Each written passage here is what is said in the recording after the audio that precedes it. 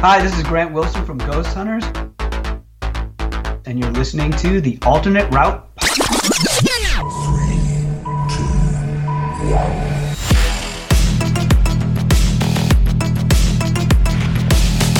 1. Look, I know the supernatural is something that isn't supposed to happen, but it does happen.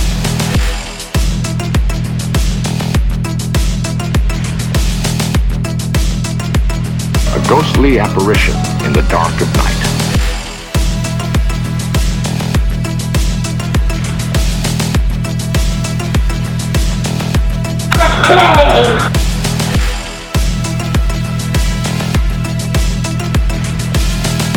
Human sacrifice, dogs and cats living together, mass hysteria.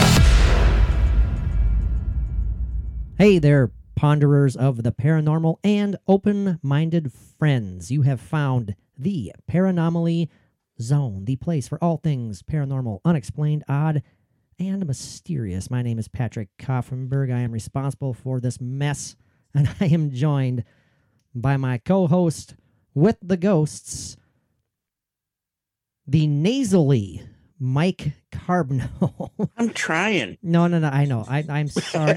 I was going to call you the haunted Mike Carbno to, as a good segue intro to new listeners who have just discovered the Paranomaly Zone. But I couldn't help but acknowledging your sniffles and your sneezes and earlier. You sound good right now. You sound good. Cold, and it's just kind of like that lingering after whatever. Mm-hmm. Oh, lovely! That was great. I think he just totally went. He made all of our listeners Everybody, go deaf. You should have seen Patrick's face. His eyes. I mean, like they crossed and flickered a little bit. Just a little bit, yeah. And I think to all new listeners, they just shut off about 5 seconds ago. So thanks for that. I hope not. No. But yes, this is the first official episode of the renamed podcast, formerly known as the Alternate Route podcast. Now we have refurbished it, Mike. We've renovated it. We reestablished it. Well, we haven't reestablished it yet. We are going to. Now, the Paranomaly Zone. I think it perfectly encapsulates what this podcast is all about. And Mike, get in the zone. Don't do that again. You did that. Get in the zone. You did that on the special announcement episode last week, or a couple days ago, whatever it was, and. Yeah, no. Right to that car commercial. Yeah, now car parts store. Thanks. Now I have the AutoZone stuck in my head, and I do again. So I thank you for that. So appreciate it. I really. It has nothing to do with auto parts. No, it doesn't. Like I did say before, I said I like to think of it as an homage to the Twilight Zone. Very good. Yeah, I mean I can see that. I can see that. Yeah. It absolutely, like I said, it encompasses everything that we're about here on the Paranomaly Zone, or I should say in the Paranomaly Zone. Yes. Yeah. You want to talk about ghosts? We do too. You want to talk about UFOs / aliens? Yeah, so do we. You want to talk about Bigfoot, Sasquatch, Loch Ness, and any other cryptid you can think about? Hello. Some type of conspiracy, some sort types of conspiracy. Mysteries. It's all out there. Oddities. I mean, anything. If you want to share recipes for potions and tinctures, we can do that as well. Yeah, I think Mike is interested in the tinctures part for whatever reason, but depends on how you spell it. Sure. But if this is the first time that you're checking this out, the Paranomaly Zone, as we mentioned before, we used to be called the Alternate Route Podcast, and if you happened to come across that podcast on Talk is Jericho on wrestling superstar / rock musician / actor, whatever the hell you want to call him, Renaissance man, Mr. Chris Jericho. If you happen to catch him talking to a silly group of people called the Alternate Route Podcast, hey, that was us. And that was back in 2019 when it was released, I believe. Yeah. And we can't thank him enough. Plans have been made and postponed 3 times since then. Made, postponed, and made. And 4 hours. Say, let's see. Are you going to be around Wisconsin at any time soon? Well, no, but we could try. Well, yeah, we've had 3 times where we've been scheduled, and then we had to, for various reasons, postpone and reschedule to go back on his show. But you know what, man, we'll do whatever it takes to go back and appear on Mr. Jericho's podcast. Great guy and great exposure for us. Let's not beat around the bush on that one. So it's all good. It's all good. Ooh, I think Mike's about ready to implode. What the hell's happening to you right now? You were withholding fizzies in my throat. Okay, fizzies. The damn fizzies. So this episode, Mike, we're going to be diving into a passion of ours. We're just going to be talking all things ghosts. That's what got us into this podcast. It did. You know, before there was even a podcast. Hey, yeah. Thank you for clarifying that. Mike and I have known each other since, well, shit, what, 15 years at least now, if not more. Shortly after you got out of diapers, I believe. Really? Oh, wow. Okay, yeah, I am only 19 years old. That's right. I forgot about that. But Mike and I met when we were working at an orthodontic laboratory, and we soon found out that we were working in the lab late one night. There you go. And we soon discovered that we had a passion, a shared passion for all things ghosts, all things paranormal. And I quickly became enraptured by Mike's personal history of hauntings. Yeah. And I'm like, you have got to I made it all up. Oh, okay. Oh, hey, the cat's out of the bag. The cat is out of the bag. Now, Mike, very briefly, because we have a lot to dive into, but for new listeners who are just discovering the Paranormally Zone, give a brief rundown, man, of your life. I mean, I know you can't do that briefly, but no. I'm almost 60 years old. I know. I mean, it's impossible. But as far as like a paranormal rundown, I mean, I'll tell you right now, boys and girls, this guy is one of those people who has been followed his whole life, and that's no joke. And I felt like a little boy listening to his stories, back in the day. It's like, you look like a little boy when you listen to my stories. It's like, oh my goodness, go on, Michael, tell me some more. Yeah, and I mean, so much so that we started our own, amateur paranormal investigation duo back in the day. Patterned after, like how everybody, what else was at that time when Ghost Hunters came out and just took over the paranormal genre of television and activity, you know, and we wanted to do that. And we did, sort of. And we did it. We did it. We did a few things. Things could have taken off better, but we have revamped that also, and we are getting back into that again. We have recharged our batteries, and in fact, we are having a big road trip tomorrow. I can't wait, man. To do an investigation. Awesome investigation at the allegedly haunted in several different ways Burgess Trails here in north central Minnesota. I'm going to be driving about an hour and 10 minutes. Mike's going to be driving about an hour and 50 minutes, and we're going to meet in the middle. And hopefully we don't get shot by any deer hunters out there on the, no kidding. The trails. It started at like noon today, I think, didn't it? Yeah, that's a good question. I'm not sure, but if anything, we'll be clad head to toe in bright orange. Yeah, so we'll scare all the ghosts away. I'll wear my light colored scally. There you go. So but back in the day, we did a few, again, very amateur investigations, but we did capture some pretty darn cool EVPs, and we'll play them again sometime down the road. We do have a Patreon page, by the way, everybody. Awesome content on there. We have 25 exclusive episodes on our Patreon page, including exclusive video episodes and some ghost investigation videos, some audio anomalies that we've shared and discussed and broke down, personal ones that we've captured. Lots of cool, fun stuff, and lots of cool, fun stuff to come. Yes. We'd love to see you guys there. As little as $1 a month. It's I think it's worth a as shot. As little as $1 a month. Yeah, give it a shot. Yeah, don't make it sound like that's it. give us $1 a month and you got it. Because if you want to pay a little bit more, you certainly can. Of course you can. Of course. We will not, fault you for any little amount. Now, I don't care if it was a quarter. Same here. Now, Mike, briefly, go into storyteller mode and tell our new Okay. listeners all about your haunted history. Well, story mode. You don't have to I go saw into The your Exorcist voice. 165 times, and oh wait, no, that's Enough of that. Wrong Enough story. of that. Mhm. Enough of that. Okay, Yeah, that was me. that was him. But anyway, it goes back further than my life. It's been generations, as long time listeners know. Oh, that's right. That was a Ding, little dingy. a little dingy bell. Yep. I don't have my dingy button, but that's okay.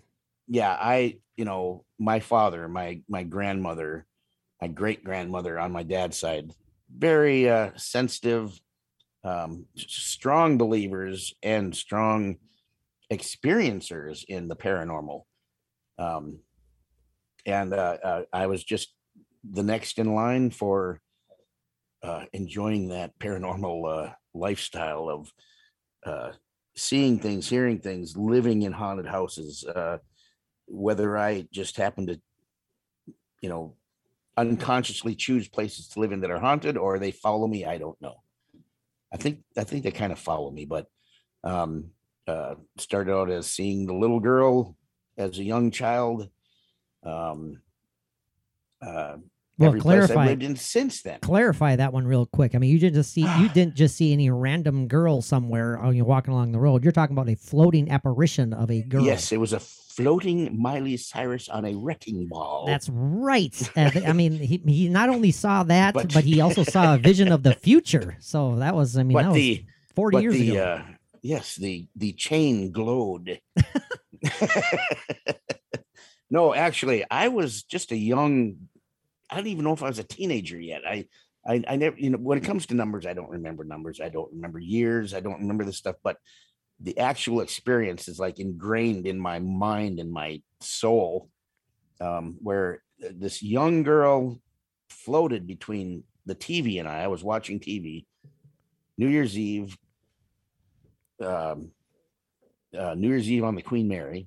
Yes, Yes, there was midnight special. midnight special on So the awesome. Queen Mary. Yeah, Yes. Oh, Awesome. and I saw a story today that they might be scrapping the Queen Mary. they better not be. There's going to be there's like petitions out there to save that ship. And, There's got to be.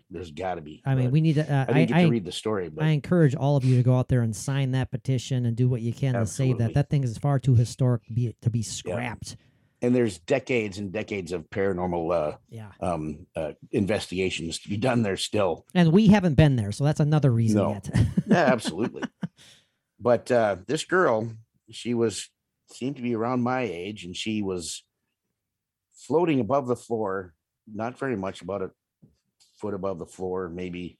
And she came from one end of the room through the living room and the dining room and living room into the hallway, just passed through. And she was all white, no color, fully detailed, long braided ponytail, a smile on her face. Her eyes were closed, hands a little bit in front of her, stretched out in front of her, a little bit, just in front of her. A long, old-fashioned nightgown, roughly sleeves and neck, and it's just embedded in my memory so strong. But that was my first experience, is actually seeing something. Right. And then it just took off from there. And then a lot of the investigations that we did together was in a house that I lived in that was extremely haunted. Extremely haunted, and this very episode, active. we're like I said, we're going to be talking about all things ghosts, and we're going to talk about several ideas / opinions / theories as to what ghosts are. Yes. And we're going to have the kind of the scientific / pseudo skeptic rebuttals, explanations as to what all of us idiots really are seeing, and experiencing, because they know better. They know better, don't they, Mike? Absolutely. I actually have 6 possible scientific reasons for ghosts. Yeah, well, right, absolutely. Written down that I can share a little bit. That's very cool. Very cool. Yeah, we're going to be riffing off top of our head. We're going to be, for longtime listeners, ding, ding, ding, of the Alternate Realm podcast. This My finger's stuck. this will be nothing that they have not heard already, you know. But this is a refresh, a restart for the podcast, and I know that we're going to be getting a lot of new listeners with a very listeners who are hell bent on finding all things paranormal. Yeah. When they're scrolling through paranormal imagery on their podcasts search engines, and they see. I'm very excited about the faith that you have in it. Absolutely. I know we are going to get. You know, and it's when they scroll through those images and they see Paranomaly Zone, Yes. they'll say, I might give that a listen. You know, and hopefully we can keep a few. But it makes me wonder, you know, like people that's scrolling through and they see the Alternate Route podcast. What do you think would come to their mind? Right. I mean, that's just the thing. It's so wide open. And I mean, hey, it was your idea. You came up with that. It was, man. You know, and the alternate route, it served us well. And it's done great for us. It served its purpose. It was wonderful. We cannot thank it enough. But as we said on our prior special announcement episode, it has ceased to be. Yes. It has gone to join the Choir Invisible. It is no more. It is an ex-podcast. Yes. It is bereft of life. Was it X podcast? Is that what my wonderful niece Rachel had mentioned? That I believe so. It is an X. Absolutely, yes. Absolutely, and we can go on and on. And we can't thank the Alternate Route podcast enough.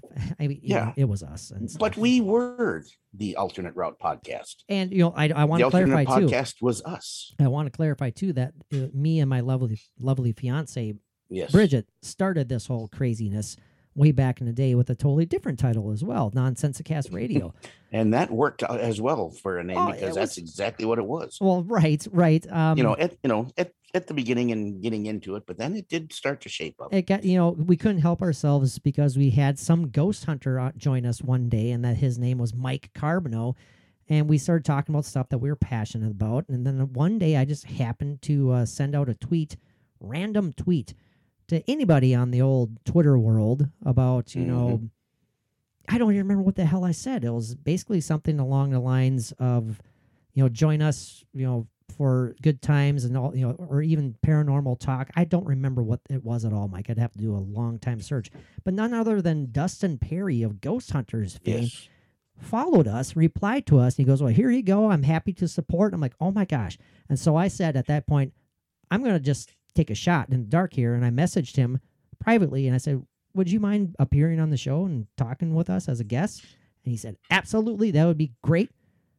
And that, to this day, that just started it. And so it just went on and on and on. And we were so lucky and honored to have so many awesome big names in the paranormal world join us on the Alternate Route podcast. And it's going to continue. More to come is going to continue on the Paranomaly Zone. Absolutely. So yes. And Dustin has become a great friend of the podcast. Absolutely. And he's going to be our first video Patreon guest. Absolutely. Which I'm really looking forward to. That's going to be awesome. Awesome guy to talk to. Awesome guy. Great personality. I mean, you meet the guy. I mean, you just love the guy. Yeah. Awesome guy. What I'm thinking is that it'll be Dustin's fourth appearance with us. His first time as a guest on Paranomaly Zone.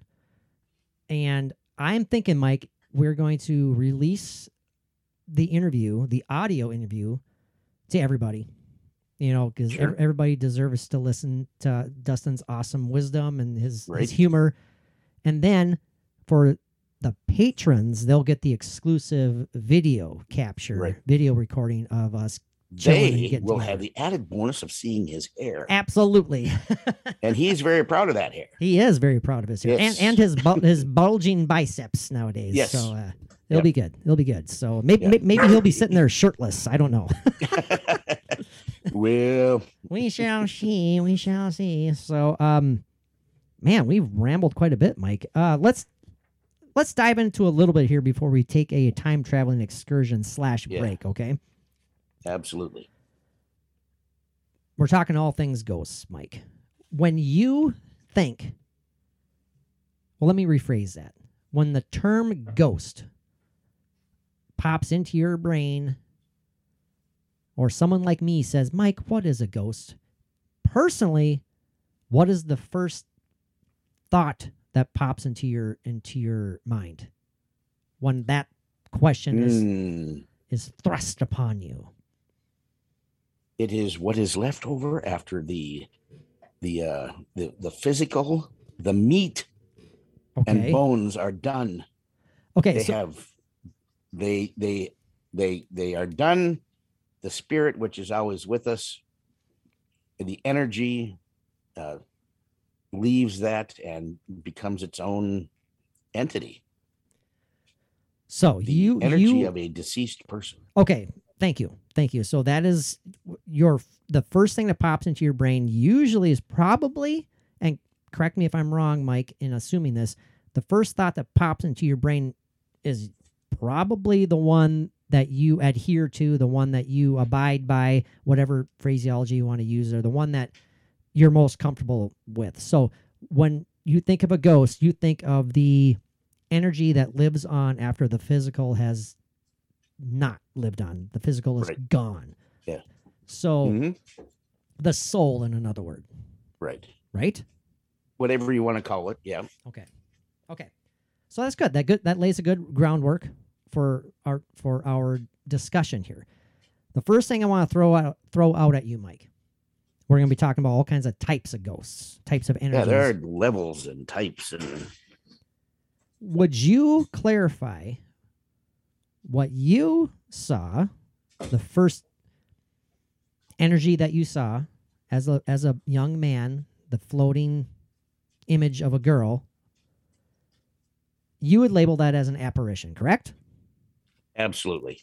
Now let's talk about what an apparition is. I'm putting you on the spot here now, Mike.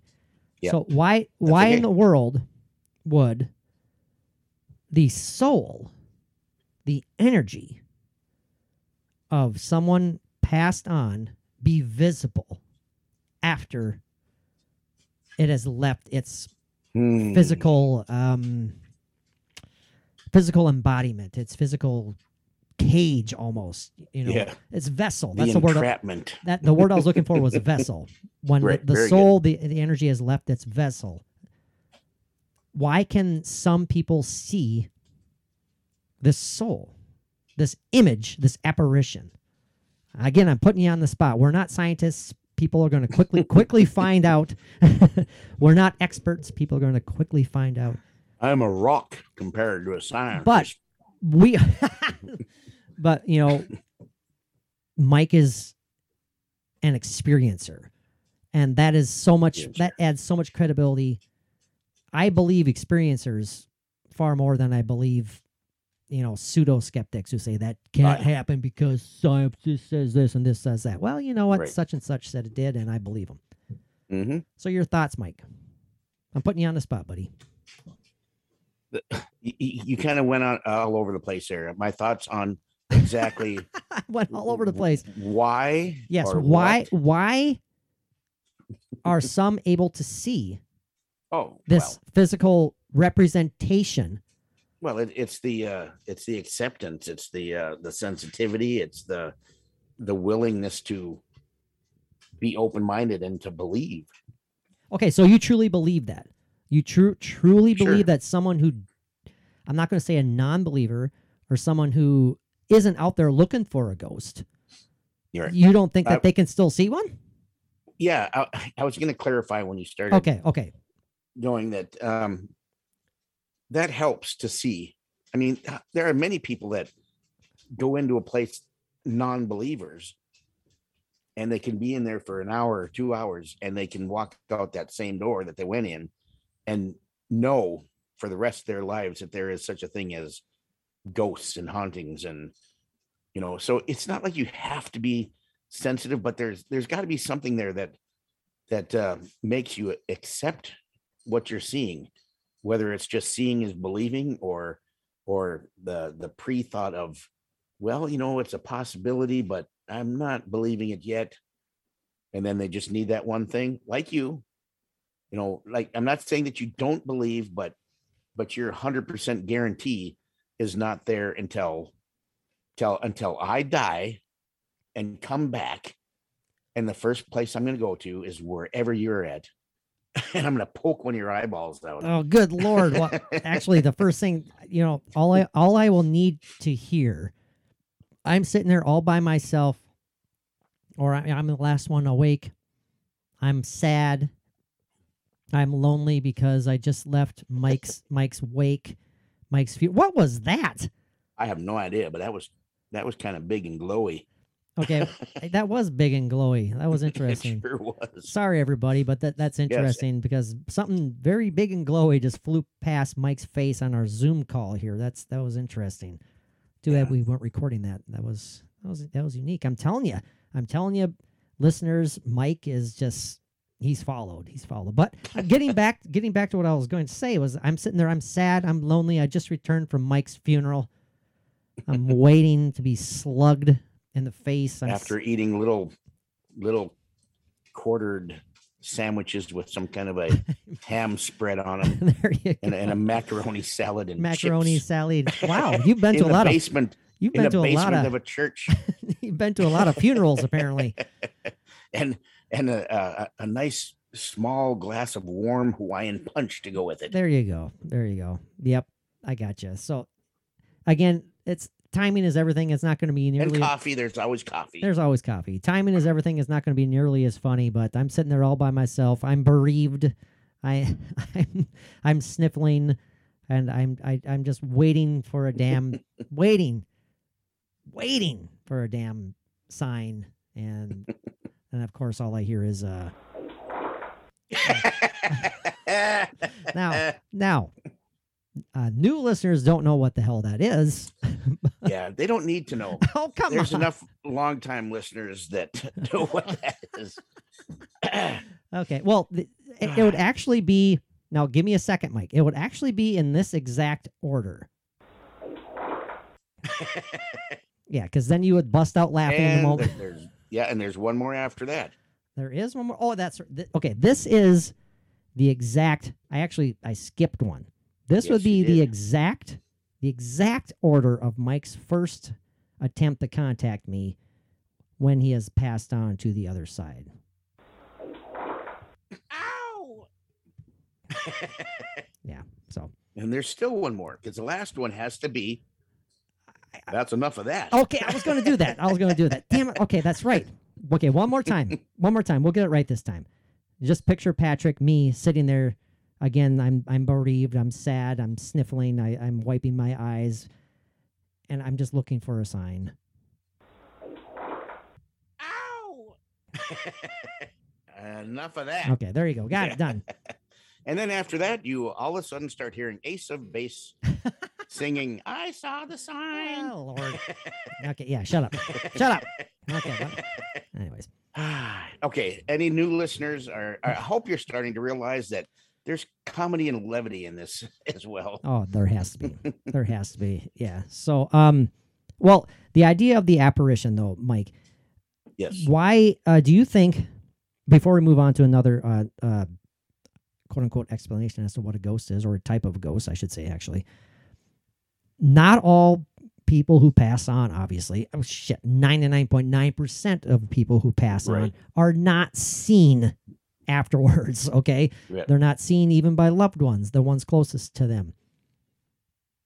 Quickly, in your opinion, why are some people able to manifest? Or I shouldn't say some people. Why are some deceased?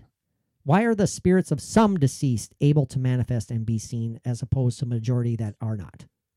Well, maybe the majority don't even hang around to be seen. Very good point. Very good point. You always hear the explanation of why are there ghosts? Well, unfinished business, or there's something that's, whatever that's keeping them bound to earth. And maybe it's just that the majority aren't. They see the light, they go, and they start their next existence. Mm-hmm. It's not hanging back. They're not here to be seen by anybody. I like that you said their next existence. Right. Oh, there's no such thing as death. It's a transition. And I believe that for many years. And as I've gotten older, I believe it even more strongly. Well, and Mike's job has Mike's experienced that personally with his job that he loves. He takes care of. He works in hospice, and unfortunately, you've worked with a lot of people who have eventually passed on, Mike, and you've grown close to a lot of them. Yeah, the majority, I should say. Right, and you've grown close to them, and you've seen them pass on, and it's no joke. It's no joke that you, if seen is not the correct term, you felt their energy, leave. Yep. There's a sensitivity there. There's last words can be very powerful if there are last words, or the last words that you share with them before they pass away, which, there are times when I'm with them, have been with them when they passed away, or the last time I've seen them and they passed away within the next day or two or hours. Where was I going with this? I think I know where you're going there, Mike, and I think our listeners know where you're going. It's a very powerful, moving moment. Oh, it is absolutely. It's like you said, it's a big part of my life and everything. And actually, which reminds me, I had my appointment with the pain clinic today, and I had another discussion with a different doctor that has also saying that, well, it might be time for you to rethink what you should be doing career-wise. Right, because Mike has to drive hours and hours to go to all of his patients. And the physical part of being a CNA, there's a lot of CNAs out there. If there are CNAs out there that are listening to this, you know what I mean. It's one of the toughest jobs on your back, and if you go into it with a bad back, which I've had for many, many, many years as a kid, even, and I'm not getting any younger. The back's getting worse. The job is getting harder. And that's just the way it is. And I'm thinking, what am I going to do? Become a full-time paranormal investigator. There you go, Mike. A paranormal investigator / podcaster. There you go. Yeah, there you go. Well, you got my support. Then I better start making some money. There. No, I gotcha, man. But anyway, yeah. So anyway, enough of that history on me, but yeah. Well, no, I think it's important that you talk about that. I really do, because it is important. It's very important to you, and it's a big time decision coming up. And and that's a little update on listeners that have kind of followed along with, right. Not that any of them care if I have a bad back or not. No, it goes beyond a bad back. It's a malady. Yeah. And it's a plethora of issues. Oh, good use of the word. But you were saying I have a plethora. I do have a plethora of piñatas. Yes. Yes, El Guapo. Yes, and they're all stabbing me in my lower back. Now, okay. One thing that you had mentioned, was it two or three episodes ago? And new listeners, you'll become accustomed to the casual nature of Mike just tossing out stuff. Oh, by the way, this happened the other day, and I'm just like, well, was it a couple of weeks ago in that kind of a black, misty, cloudy, fragmented cloud went through my dining room. Just so you know, I think you just meant fragmented, not fragmentated. So thank you. No, for your benefit, I said fragmentated because I know how you hate. Okay, just for me, just for me. Okay, I have bought this for myself. Thank you very much. Even your dog hates that one too. Yeah, Macy. And new listeners will also become accustomed to Mike's puppy barking and making her presence known during the recording. I think she's already weighs like 60 pounds and she's like 5 months old and she's got a long way to go. So you had mentioned though, Mike, a couple weeks ago, standing in your kitchen, were you cooking? I was cooking. Yeah. That's why I couldn't all of a sudden grab my spirit box and my SLS stuff and run out. And no, I was cooking. I was drinking beer and cooking, and and watching Guy Fieri in my kitchen, and you don't disturb me when I'm doing that. So I don't care if you're dead. You don't care if you're You dead or just- ectoplasm or ectomist. You don't care. Yeah. No, that's what I wanted to throw out there, Mike. That's another form of a quote unquote ghost. What people would label Absolutely. as a ghost. Ectoplasm, ectomist. Now, Right. kind of as you mentioned, kind of described as like a floating, swirling, orbiting kind of It was a like mist. a cloud, like a black cloud with There you go. kind of, yeah, it was, Is fog like a dense fog? Is that like a hard? Is that a fair description? Not like a overwhelming fog, but or more smoky looking. more like a cloud, Okay, smoky cloud. Yeah, smoky, I guess you could put on there, but parts of it were more broken up, like a cloud you might see in the sky. sure. And other parts were very black, very Interesting. black. Very interesting. And Yeah, it moved right in front of you. I was in the kitchen where I have a direct view into the dining room, which is, as you know, what 15 feet away Right. at the most. Yep. And I saw it come from the area of our laundry room, which is on one side of the dining room, and it went into the bathroom. So into that area.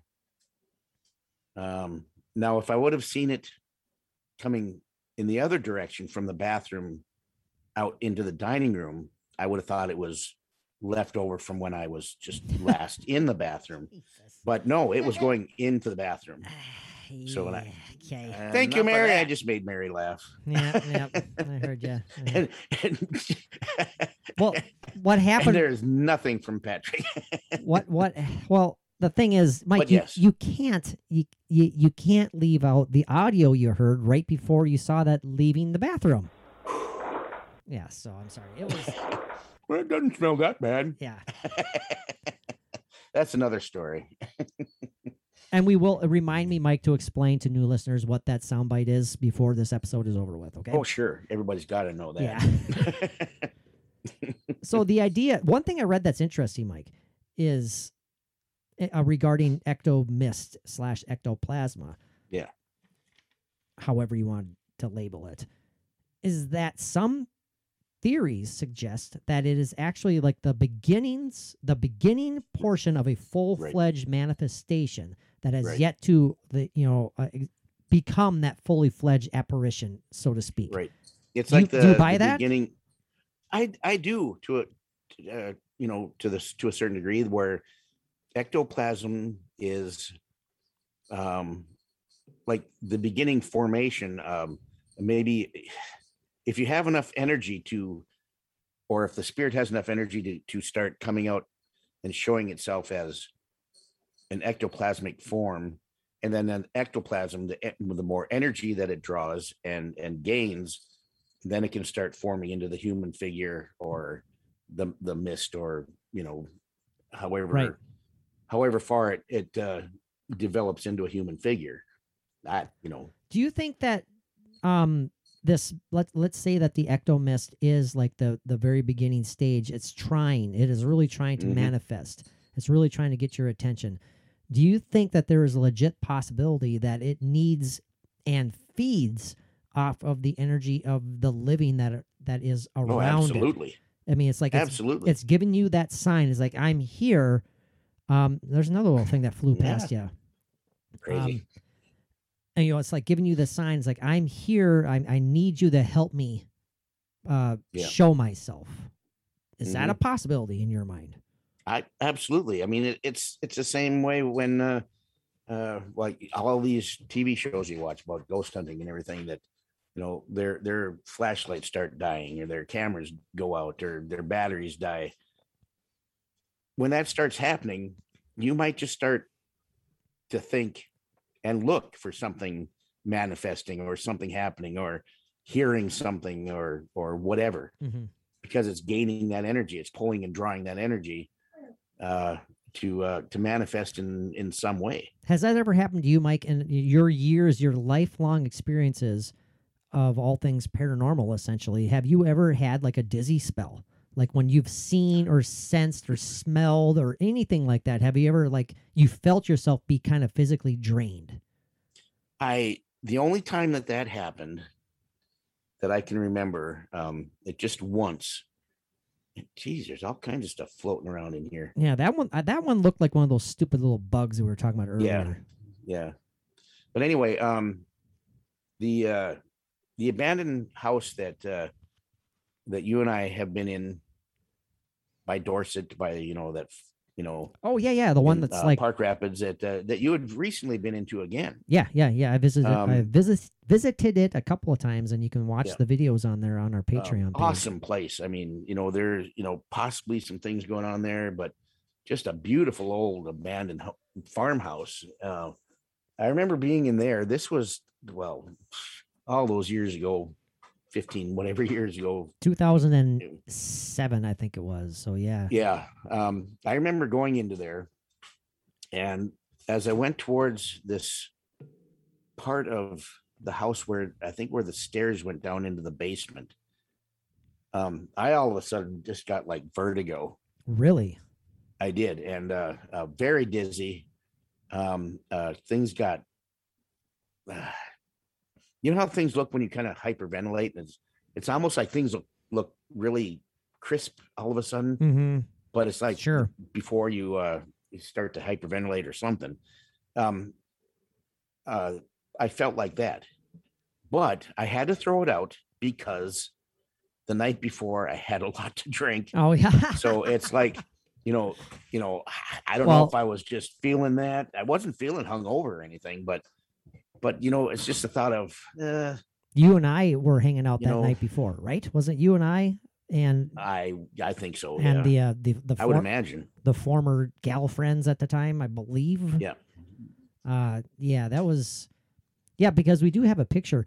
Hey, oh man, my mind is racing right now. We do have a picture shared on one of our Twitter pages. Well, no, not one. Our fairly new, I just started it a couple months ago, Twitter page, Paranomaly. This is Paranomaly Zone, but Paranomaly 3 is our rebirth of our like ghost investigation duo that you and I are, Mike. Mm-hmm.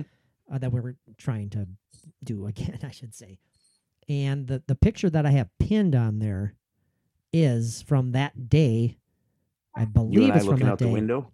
Well, that's one of them. But there's also a picture of where we're standing. No, I'm getting the pictures mixed up. I am getting the pictures mixed up. I'm thinking of another one when I was totally hungover and you weren't. Yeah. But anyhow, go follow that page. That's totally dedicated to our ghost investigations. We'll be tweeting and keeping in touch on that one. Again, I just started that one maybe a couple months ago. Yeah. Go follow Mike on Twitter at CarbnoMichael. I know that better than Mike does himself. I do. I have a hard time remembering follow stuff like that. Follow us on at Paranomaly Zone, and you can go follow me on my art page at Kaufenberg Arts. Starts with a K. Kaufenberg Arts. And that's because Patrick thinks he's some kind of an artist. Yeah, that's right. I know that. Trust me. And when you check out his page, you will realize that yes, he is. Yeah, well, so is Mike too, and you just need to get your ass back into it, my friend. I have 1 week and a weekend left of my vacation that I'm on right now. Yes. And there's 2 things that I wanted to try and at least start scratching at, and that is journaling, which I've wanted to do for years, and a piece of artwork. Very good. I hope you do that, man. You need to. It's in me soul. Just do it. Just do it, man. The hardest part is just starting. So yes, I know. And you know that. And then you get the flow. When I was putting out pieces of artwork, I would just, put one out one after another and loving it now, but the stuff that I did at that time, I'm going to kind of probably change my style a little bit because my artwork could take like 6 months to finish a piece. Yeah. You did it with dots. And I don't want to take that long. Cause then sometimes I'd finish a piece and then I'd be like, hit a dry spot for like 2 months. Oh, I get it. I get it, man. And I just want to do it. I want to do it. Do it. And you have been encouraging me for years. Yes. To get back into it. I'm not promising anything, but the thought is definitely there. Well, very strong. The thought is the first step. The next step is just to sit down and start. And then, and I'm actually kind of thinking I'd like to try a little bit of graphite and charcoal and very things cool. like that. I love charcoal. I haven't done charcoal for I years. know. I have, and I love it. Yeah, that's awesome. Awesome. Years ago, I have, but not a lot. But when I have, it's great. Get the old blending tools out and everything. Oh God, yeah. You know, it's a fun way, and we have to do our first time traveling excursion here. I want to say this real quick though, and new listeners, you realize this too. Mike and I are both passionate about arts, all things arts, and so every now and then we kind of ramble about this a little bit. But I have a fond memory. I only did it like a couple times. A very fun medium of art is essentially drawing with, drawing with your eraser. And I did that. Yeah. You do that with your charcoal and stuff. Have like the whole slate of charcoal, and it's reverse drawing essentially. Yeah. Because you do it with the eraser, and it really helps. It teaches you so much when you do it in essentially reverse. It's like you're so used to shading it, but then you're like, no, I can't do that because that's where I need that to be light. Instead of shading, you're highlighting it. It's exactly. It's amazing. Yeah, it is. You get that like that little rubbery eraser that you can squish like silly putty, right? And just work with that, and it's fun. It's fun. Yeah. Well, Mike, let's see here. We're 45 minutes already, so that's awesome. We have a lot of stuff to dive into here, and hold on until the very end, everybody, because we have a new segment. Well, it's new for long-time listeners. We're going to wrap up every show. We quite literally came up with this right before we started recording tonight. Well, we had mentioned it earlier, but we decided on it today. We're going to finish every episode with one last take. And what does that one last take entail? Well, anything. Anything. It doesn't even have to be paranormal. It no, could be, absolutely. We're talking opinions. We're talking takes on all things paranormal, all things movies, pop culture, music, anything. If you guys want to have suggestions, you want to hear our thoughts and takes on it, throw them at us. It's going to be a fun way. It's not like we're pulling away from our content. Absolutely not. This is just going to add to it. It's going to add to it, and it'll be a fun thing to wrap up, and hopefully it'll become a successful bit that people will enjoy. So hold on till the very end. So we don't know what we're going to talk about as of yet. We're going to figure it out before the episode is over, though. So that makes it even that much more fun. Right. All right, Mike, hold on, boys and girls. We have to take our first. Oh, and Macy's all sad. She howled. Hold on, we're going to take our first time traveling excursion. Mike, I'll see you on the other side, buddy.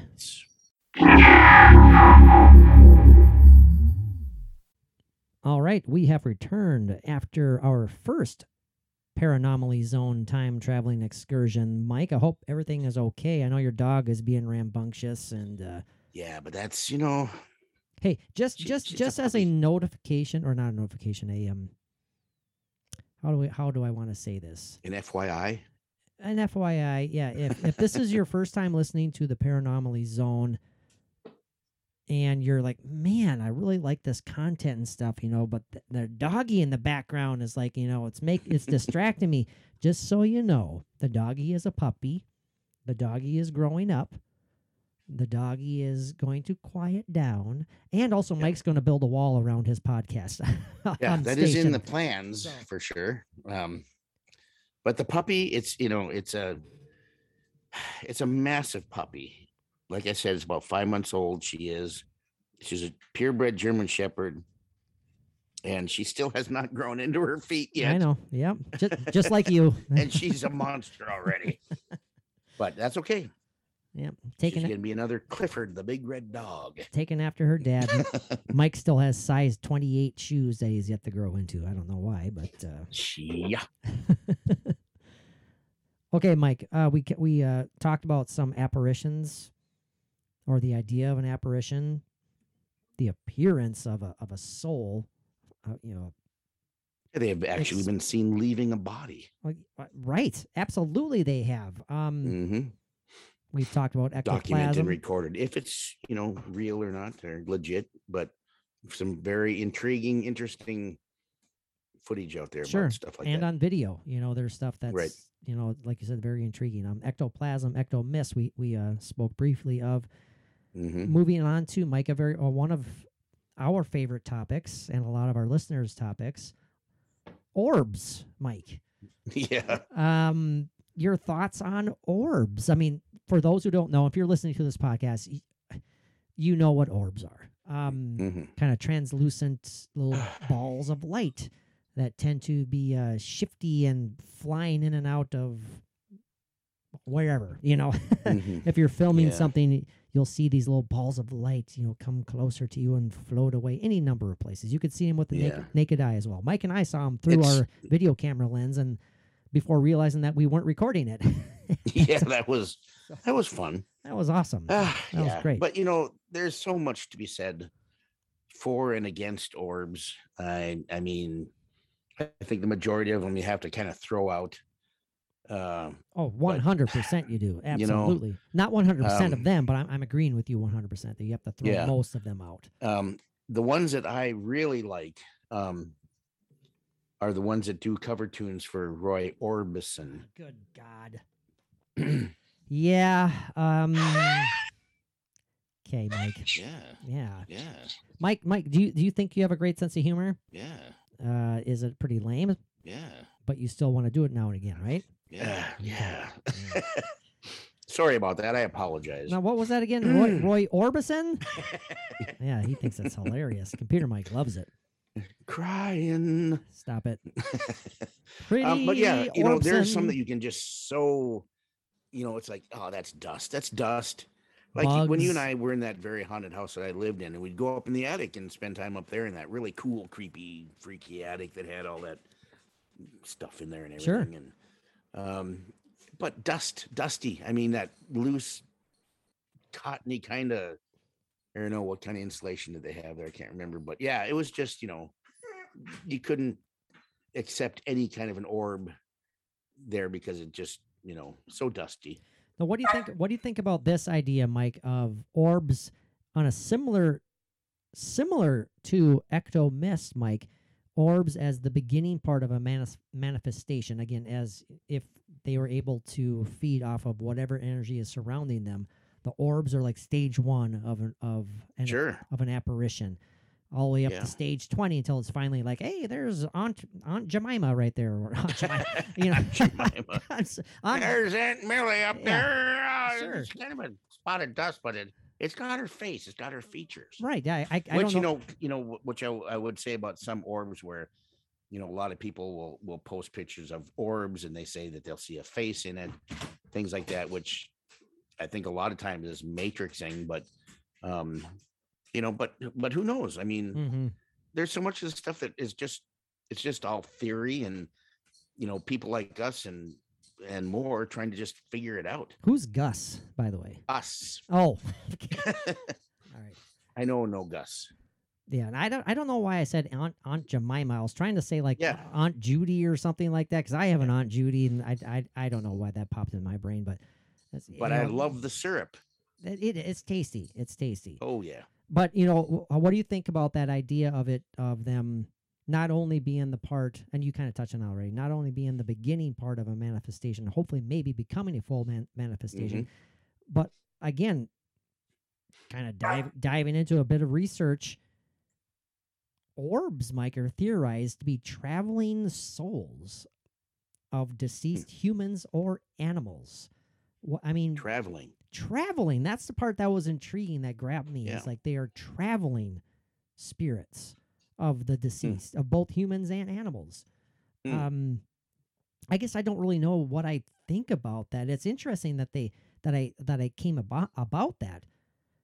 As I mentioned to you earlier, I might have sent it a couple days ago. You never replied to it, but I did do an EVP/spirit box session at a cemetery about like 10 miles away from the house the other day. I did it on Halloween day. I went there and a 15-minute little session, filmed it and recorded it with the digital recorder. Got some interesting. I mean, who knows, Mike? It's a spirit box apps. Spirit box app. We think that we're open-minded to those being legit. As you said, it's the same principle as the actual spirit box. Right. Exactly.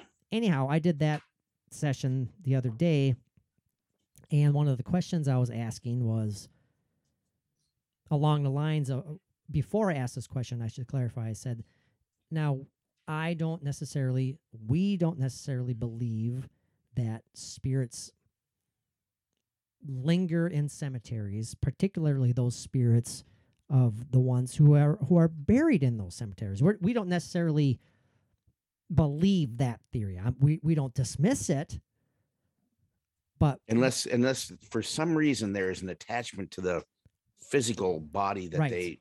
they inhabited for so long. Right. And for what reason, I don't know, but that's the only reason that I could think of that they would be there, is there's some kind of an attachment to their Mhm. physical being or physical body that, their final resting place. yeah. And what I was saying then, I said we don't necessarily, go by that theory / thought. And then I said something along the lines of, perhaps you are just spirits passing through. Is that sincerely a possibility? And I was asking questions along those lines, like, are you lingering? Are you passing through? And now that's interesting that orbs are theorized to be traveling spirits. What do you think of the idea of traveling spirits, Mike? That's really interesting. Yeah, that's awesome. Why not? I mean, Right. you know, Absolutely. Why not? they have, a person could have had family scattered all over the country, Mhm. and let's travel, and this is the easiest form to travel in. Who knows? Well, of course, they're obviously not limited by by their physical restraints of travel, as you and I are, or the living are. I mean, it's a whole nother ball of wax we could dive into absolutely. here and You theorize discuss. about a lot of things, like maybe orbs are just and maybe they're a little bit easier to manifest as an orb. Mhm. And they can use that for traveling, as you say, or Mhm. whatever, because it's easier to manifest that way. But why would they have to manifest it all to travel? You would think that they would be beyond those constraints of travel. Great point. It's like with a thought, they could be wherever they want to be. Yep. Mhm. That's something that I would be more likely to That's a great point. believe in. Yeah, because again, that kind of goes along what I was kind of trying to get at. It's like they're not limited to the same restraints that we exactly. are, and so the idea of them traveling doesn't quite make sense. Because as you said, Mike, it should be like instantaneous. They could be at all places at all times, almost omnipotent. If there's not a better word to use right there, because time and place does not exist for them. Right. Exactly. Yeah. So, I mean, it's an interesting thing to ponder. I like that. Oh yeah. Traveling. How about the idea of orbs being specifically the spirits of passed on animals? What do you think about that?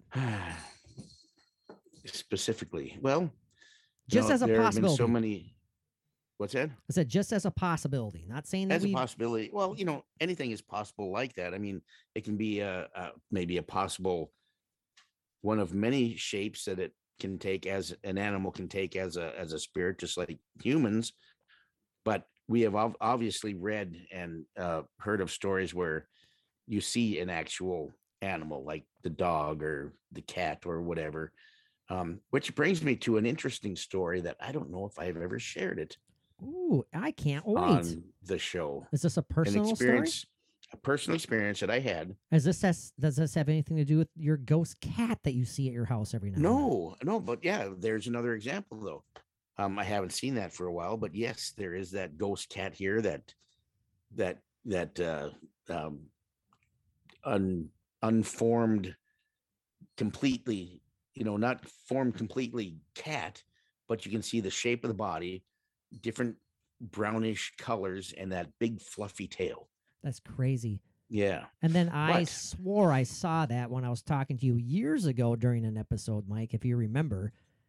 I saw it like in the reflection of a mirror, if I remember correctly. Because I said, like, Mike, is your cat in your room right now? Or I can't remember exactly the exact situation.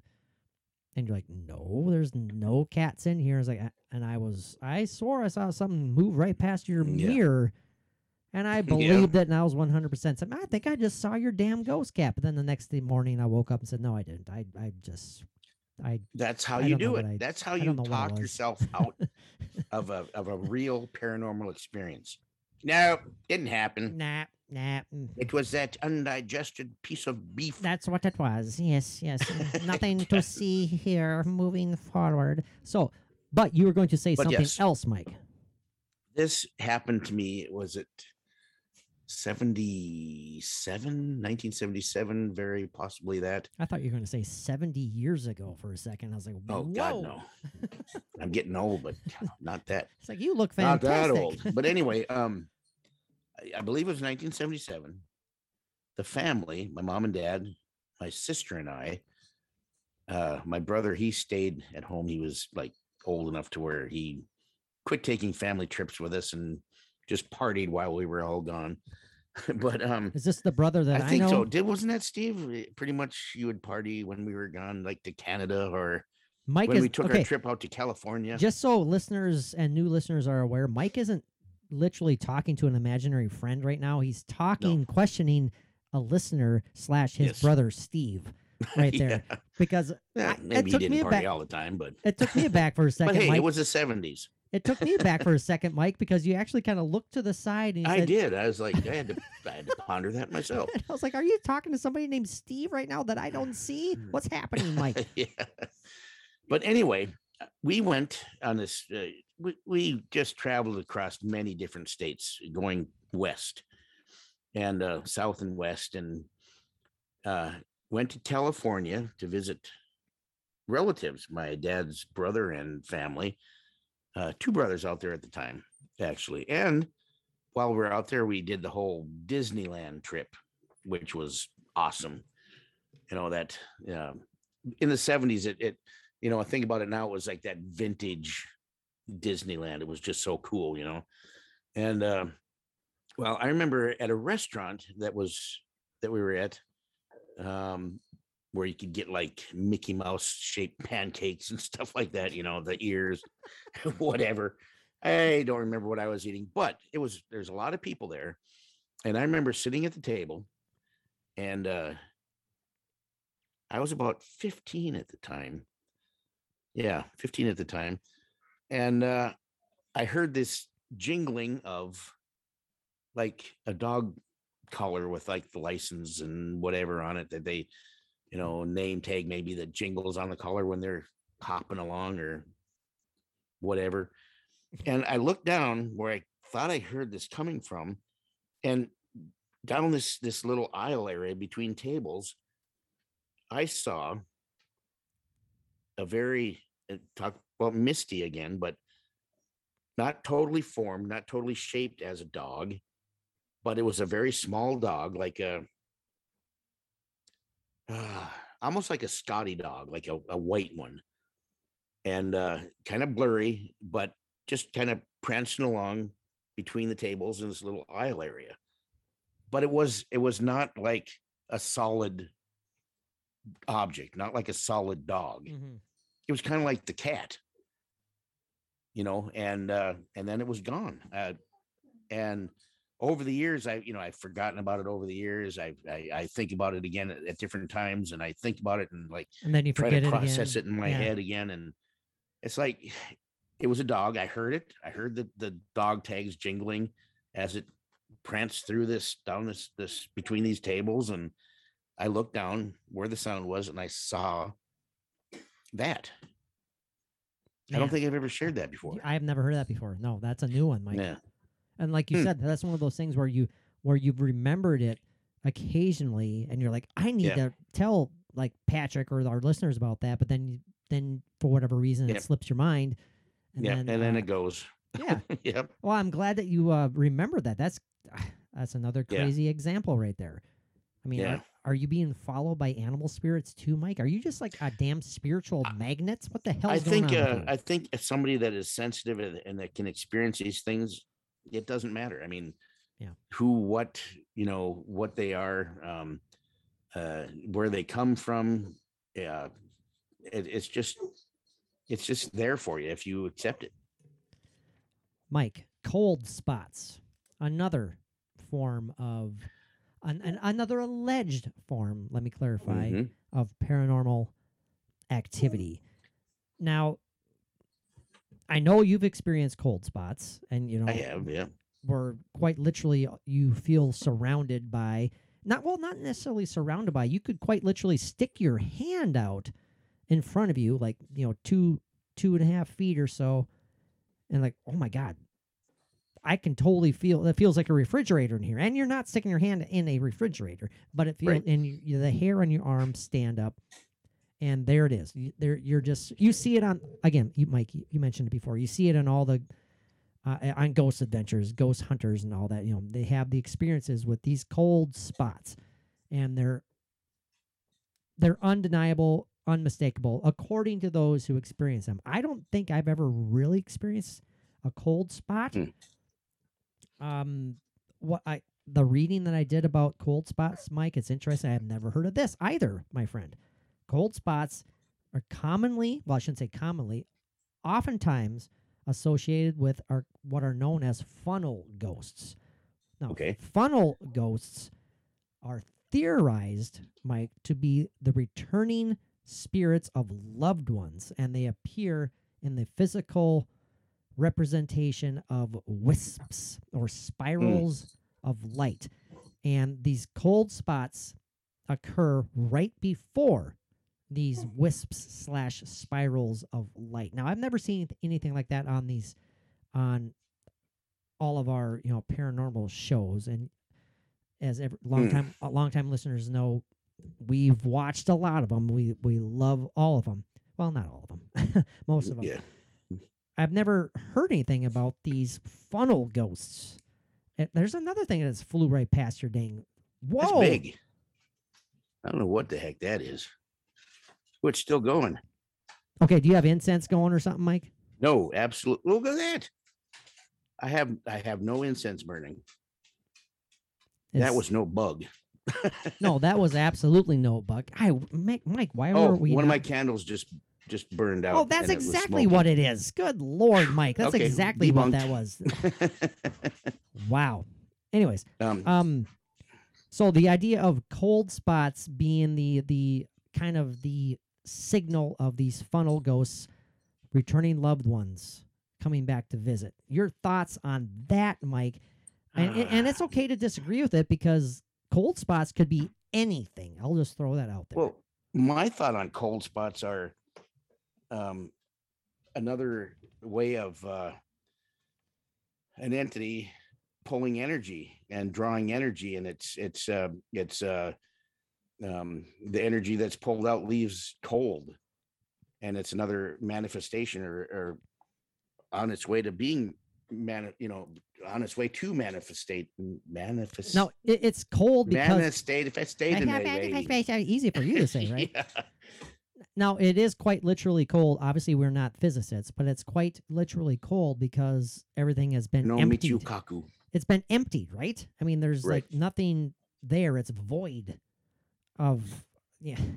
Where is the silver-haired fox when you need him? Like, we need Mr. Mikio Kaku on this I damn know.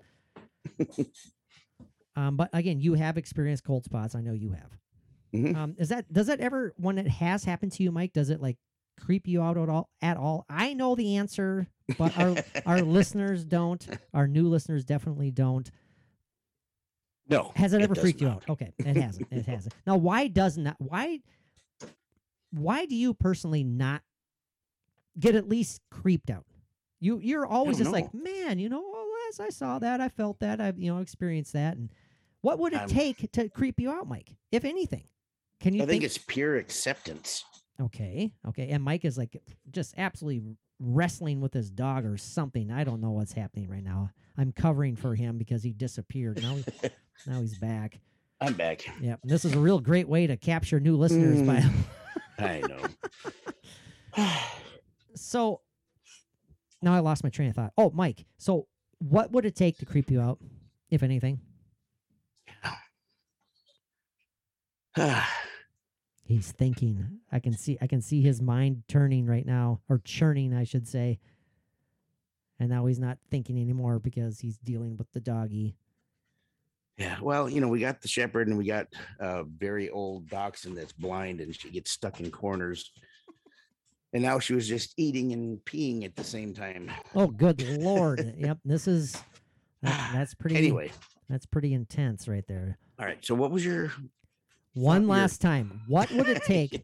What would it take, to creep Mike, me out? To creep you out? I'd have to think about it. I mean, I know there's stuff plenty that would creep me out. There's plenty that would. But what comes to mind, I'm not sure. Yeah, it's getting really loud. We have to take a break here, everybody. Hold on. We shall be all right. Back. All right, Mike, we are back. Now, to finish our thoughts on that, well, particularly your thoughts on the ideas of cold spots being associated with the return of loved ones. Now, that's interesting to me. I had personally never heard of that one before because that's very. I've never heard of that either. It's very specific. Yeah. I mean, it's. And why would it manifest as cold? Great question. Because jeepers, what's going on now? We will have the noise issues remedied. Soon. New listeners, trust us. But that's a great question, though, Mike. Why would they manifest? Well, it wouldn't be manifesting, but why would the atmosphere be cold? If it was returning loved one, you would obviously, maybe it sounds corny, it would feel like it would be a warm embrace. Right. Warm, and I'm sure there are times where it is that feeling. Mm-hmm. I don't know. I think it's all about drawing energy. That's all I can really, stick to with what I believe. Yeah. And the spiral lights, the spiral wisps. That's an interesting concept, I guess. We have to keep an eye out for that. I don't know. Maybe. Yeah, I've never heard of that before either. Yeah. Well, let's see here, Mike. We have a couple of cool ones to end with here before we move on to our one last take segment. Okay. Okay. And we still don't know what the hell we're going to talk about. Yeah. Well, that's that makes that's it a big cool. part of what we are is spontaneity and not knowing what the hell. Well, let's start with. Well, actually, I'll do this, Mike. The last two are poltergeists and shadow people. Okay. Which one pops out to you more? Just for whatever reason, personal reasons, experience reasons, belief or non-belief reasons. Which one just really kind of grabs you more? Well, I believe in them both, actually, obviously, but shadow people really pop out at me because I have seen them and experienced them, heard them. You saw one behind your couch or something like that, right? Yeah. Jesus. Yeah, that was interesting. I was sitting in the easy chair watching TV, and the couch was by the front window. This was in base housing when I was in the Air Force in Grand Forks, North Dakota, actually. Grand Forks Air Force Base. But anyway, I heard like a shuffling noise, like something brushing against the couch. And I looked over right away, and I seen what looked like a head or half of a head or the top of the head, all black, like a shadow, quickly ducked down behind the couch as soon as I looked over there.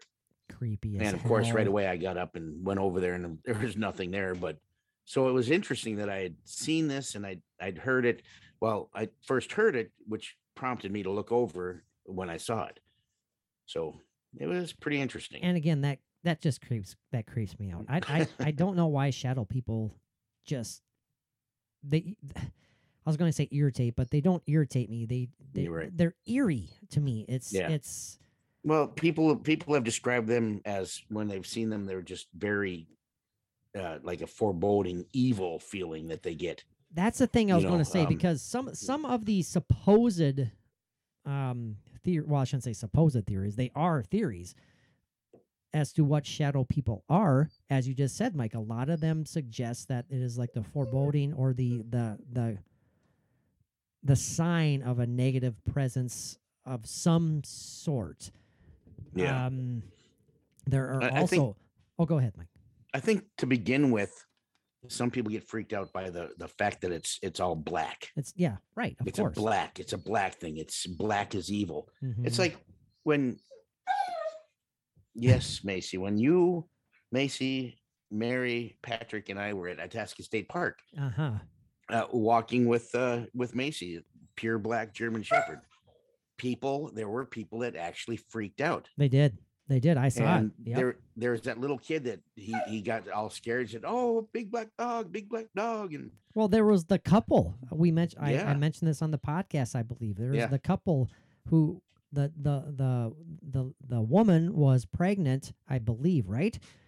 I believe so. And her husband / mate, quite literally, when they saw your black German Shepherd, he stopped her in her Yep. tracks and walked in front of her and stuck his arm out in front of her. Yep, as if got to between her and the dog. got between her and the dog, and he was nervous too. And Mike, you actually responded to him and you said like, she's harmless, and he just kind of like Yeah, he didn't want to have anything to do with it. And I asked you about that. I was like, Mike, what is up with this? I mean, these people are reacting to your black German Shepherd like there's something going on there, but Yeah, it was weird. so I get it though. It's the association with like just the black, the dark mass, the dark, Right. the mystery. There's something about it that is foreboding.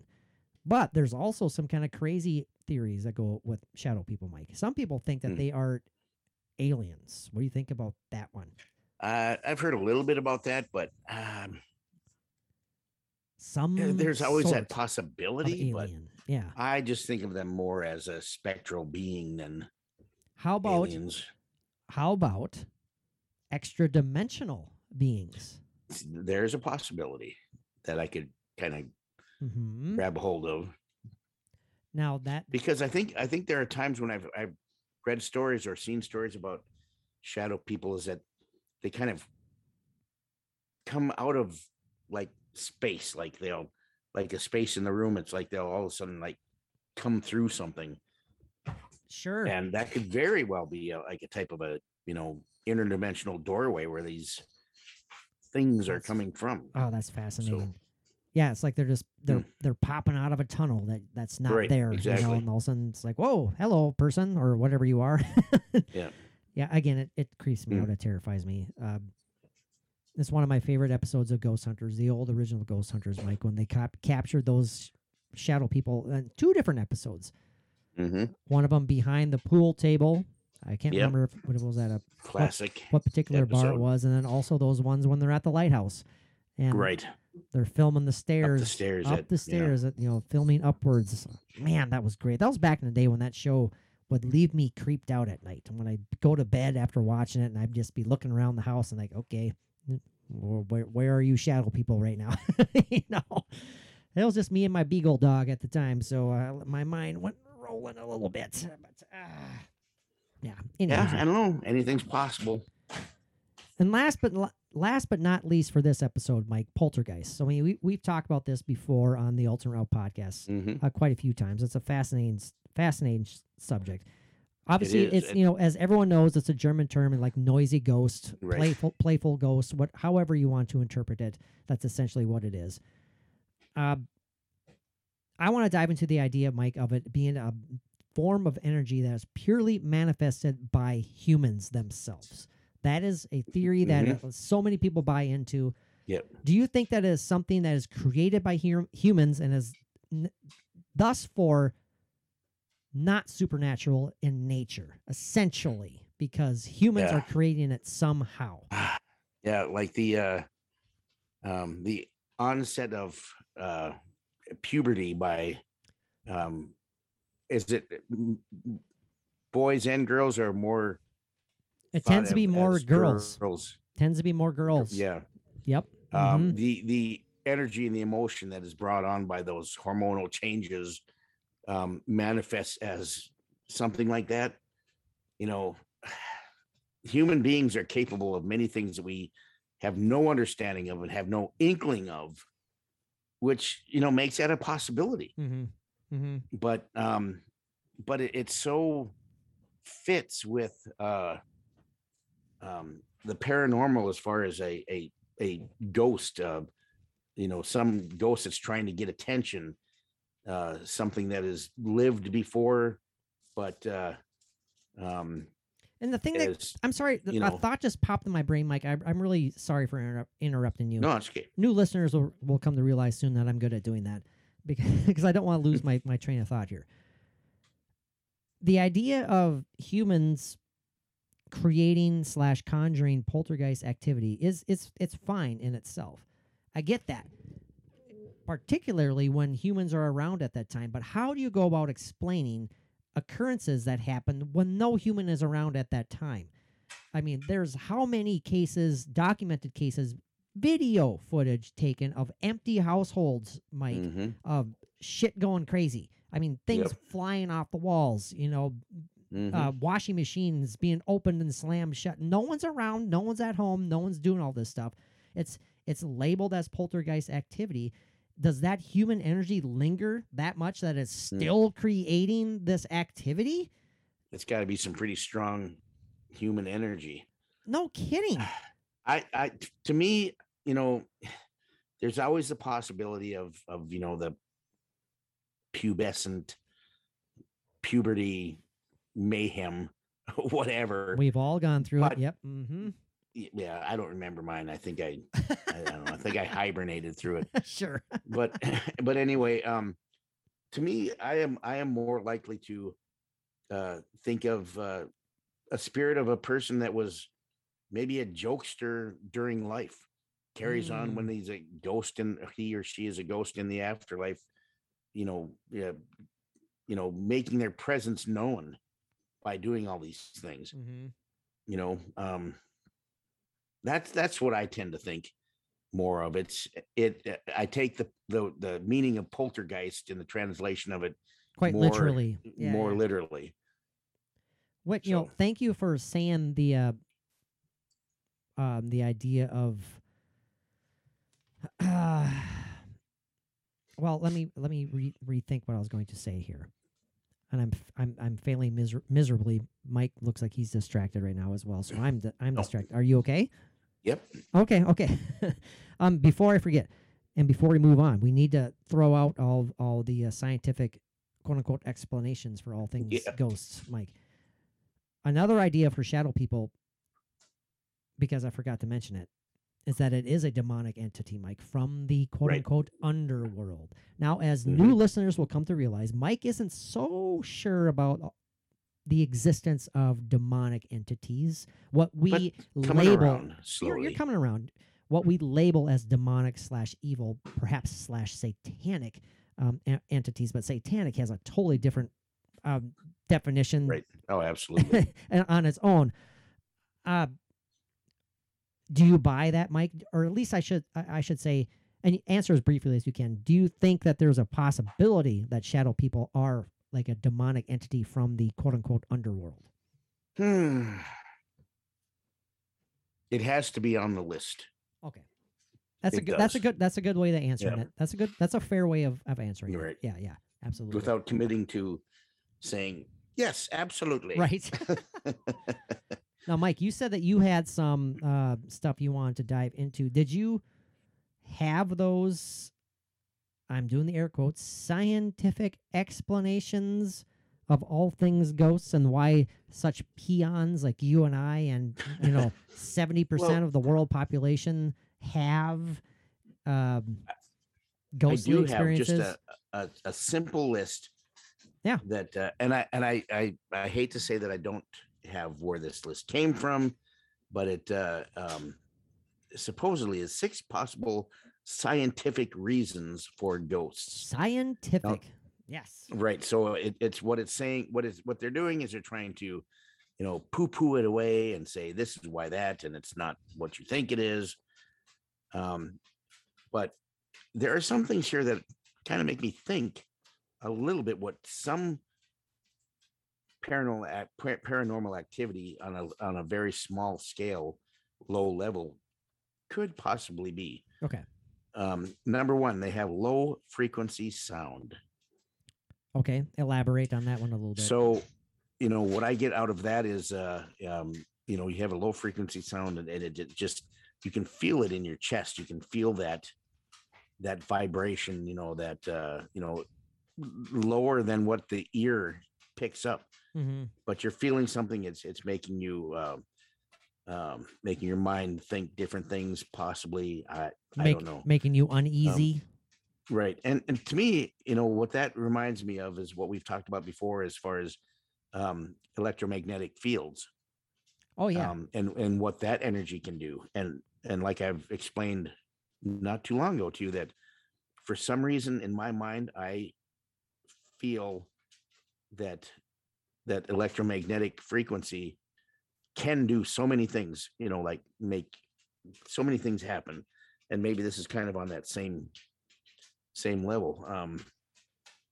Number 2, they say the possibility of mold in your home. Oh, yep. We've heard of this one before. Yeah, Yeah. Absolutely. Black mold. Yep. Yeah. It can just cause any number of hallucinations. Oh, yeah. Yeah. It can definitely cause some very, physical illness. It can. type Yeah. things, and We're who not. knows what else. We're not denying that fact. Right there. I mean, it does. I mean, You know, it can make people very sick. There's no denying. yeah. that. Right. And the thing is every one of these, possible reasons are legit for causing some kind of a reaction. Mhm. Whether it's paranormal, seems paranormal or not, I haven't, I don't know for sure, but carbon monoxide, number 3, it's like a poisoning Sure. of, Yeah. can you have hallucinations from that? Can Yep. you have those dizzy feelings? And I don't know what all the symptoms are of carbon monoxide poisoning, but besides death, Right. That's a biggie. um, Yeah, you don't want to go that far. No. Mm. carbon monoxide and the big D. What? Number 4, I'm power not of even- suggestion. I'm not even responding to you saying the big D, by the way. So Yeah. that could go any number of ways. Yeah. Go ahead, Mike. I'm sorry. I interrupted you. Power of suggestion, which is a huge and very powerful thing. No, it is. Of course it is. It's, there's no doubt about that. And I'm sure power of suggestion could be an answer to many hauntings and paranormal activity that it can be brought down to that. Well, the thing is about the power of suggestion. What is going on in your house right now, Mike, by the way? Are you having And now I have a blind dachshund eating Okay. out of her dish, Okay. and the shepherd is a little jealous, I think. Ah. Now I lost my train of thought here because I heard your. We were talking about power of suggestion. Oh yeah, because that is hugely important, especially when one is. Thank you for doing that. Yeah, when one is playing back potential EVPs. The moment you sit there and you tell the person what you think you heard, well, guess what? They're going to hear what you think you heard. You cannot say that. You have to play it blind. You have to play it fair and see what they think first. The power of suggestion is huge. Right. It's like matrixing. It's like, ooh, look at that. What do you see?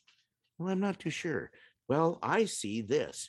Oh, yeah, you're right. Yeah, there it is. I see Same it. thing. Yeah. Go figure. Yeah. Gotcha. No, I agree 100%. Number 5, drafts. Well, Drafts. if you go by just the And we're talking about cold spot wind. thing, We're not talking about like a writer's draft, his first draft. Right, exactly. Yes. Yes. Bad insulation and poor windows in your house See, yeah, these on a windy day. no. I love how, I know that scientists always look for the simplest explanation, but come on. Drafts. That's stretching it a bit. Number 6, we just simply enjoy being afraid. Oh, come on now. Okay, that's just stupid. Because It is. It's now, idiocy. how do you explain people who are terrified and traumatized by their hauntings? Yeah, absolutely. I mean, no. Yeah. That doesn't hold any water for me at all. Yep.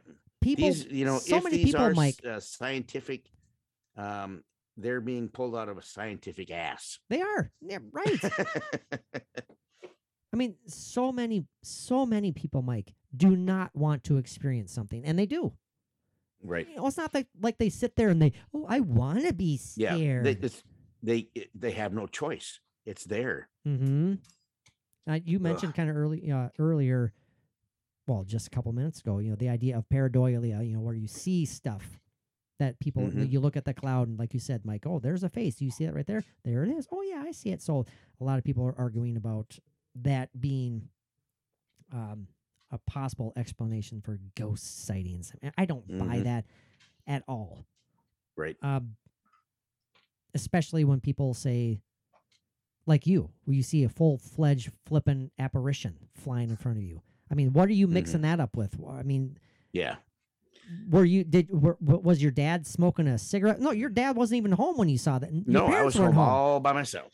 And it's not like you saw. When my mom and dad did get home from I don't know, whatever New Year's Eve party or whatever, and I started telling them about what I had seen, and I didn't start getting excited about it until I started actually talking about it. And then it started kind of building up in my system, like, wow, I really saw this. And my dad, like, the whole generational thing going way back, all he did was, well, did you try to talk to her? Right. I remember that. He believed me right away. Believed you right away. So yeah, crazy. I'm flying through another list here of potential explanations, and I don't want to waste people's time. Because you basically nailed it, Mike, generally speaking, about a lot of these scientific attempts at debunking everything that everyone on the planet has experienced. No, you didn't really experience that. I'll tell you what you experienced. You experienced a draft. Yeah. You have mold. Let me tell you, as a scientist, you were not there. Wow. And a lot of things here, a lot of things that I'm reading, Mike, go figure. They're blaming just people, they're blaming the effects of drugs, the intake of toxic drugs. They're also linking it to dementia. They're linking it to Alzheimer's disease. They're linking it to the effects of over-the-counter drugs. I mean, there's so many things. We've heard how many other arguments, Mike? Sleep paralysis. They're going to come up with anything to explain except for what we know as a possibility. Yeah. Not that we know as a fact, but what we know as a possibility. We are accepting enough to look at those possibilities that go beyond this scientific whatever. But some of these scientific things can have some based in some truth, but well, of course it not is. all of them. No, I get that, but when it gets to the point of being a scientist, when it gets difficult to discern the difference between a scientist and a pseudo skeptic. Right. That's where it starts driving me up the wall. Yeah. Because it's like I suggest any listeners that haven't listened to that episode. Oh gosh. When we talked about pseudoscience. Yeah. Pseudoscientists, pseudo skeptics. We had a fantastic interview with he's a very well-known movie reviewer, especially in the Minnesota area. His name is Mr. Z. That's his kind of code name and stuff. We had a great time talking with Mr. Z. Oh, we did. He's a fantastic dude, super smart, but he doesn't believe. He doesn't think there's any such thing as ghosts. And we had a fantastic back and forth debate with him, and it was great. And, and his arguments make sense, and I hope that our rebuttals kind of made sense a little bit. Yeah. A little bit. A little bit. But there's the idea of automatically dismissing anything without one iota of intelligent thought into your dismissal. You just automatically say, no, that's not real. And you say, well, why? Yep. Because I don't believe it. Well, why? Just because. Well, tell me why. Why doesn't it exist? Well, it just doesn't, because there's no evidence that it does exist. Back up your belief. Back up your belief. Where's the evidence that it doesn't exist? I mean, that's a whole nother episode, Mike, right there. Well, Mike, you know what? I think it's about time to wrap up the content of this show. We need to take one last time traveling excursion here and come back for our of yet undecided one last take. I am looking forward to it. I hope our listeners are too. Hold on, boys and girls. We shall be right back. And we are back after yet another time traveling excursion. Mike, it is time for one last take, my friend. We're going back and forth. We're going back and forth between one last take or one hot take. We'll see how this goes. Yeah. So, but since we did mention one last take before the episode ran out, it's a last take because it's like toward at the end of our. It's what we're finishing up the episode with. Of course it is.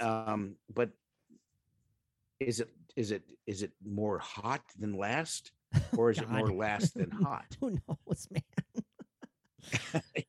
Well, the thing is here, we really want to start off with a bang when it comes to this segment, because it's going to be a recurring segment, and we want it to be intriguing and interesting for all of the listeners. Mike and I have been going back and forth about what episode to start off the Paranomaly Zone era, I'm doing air quotes, era with, what topic to cover.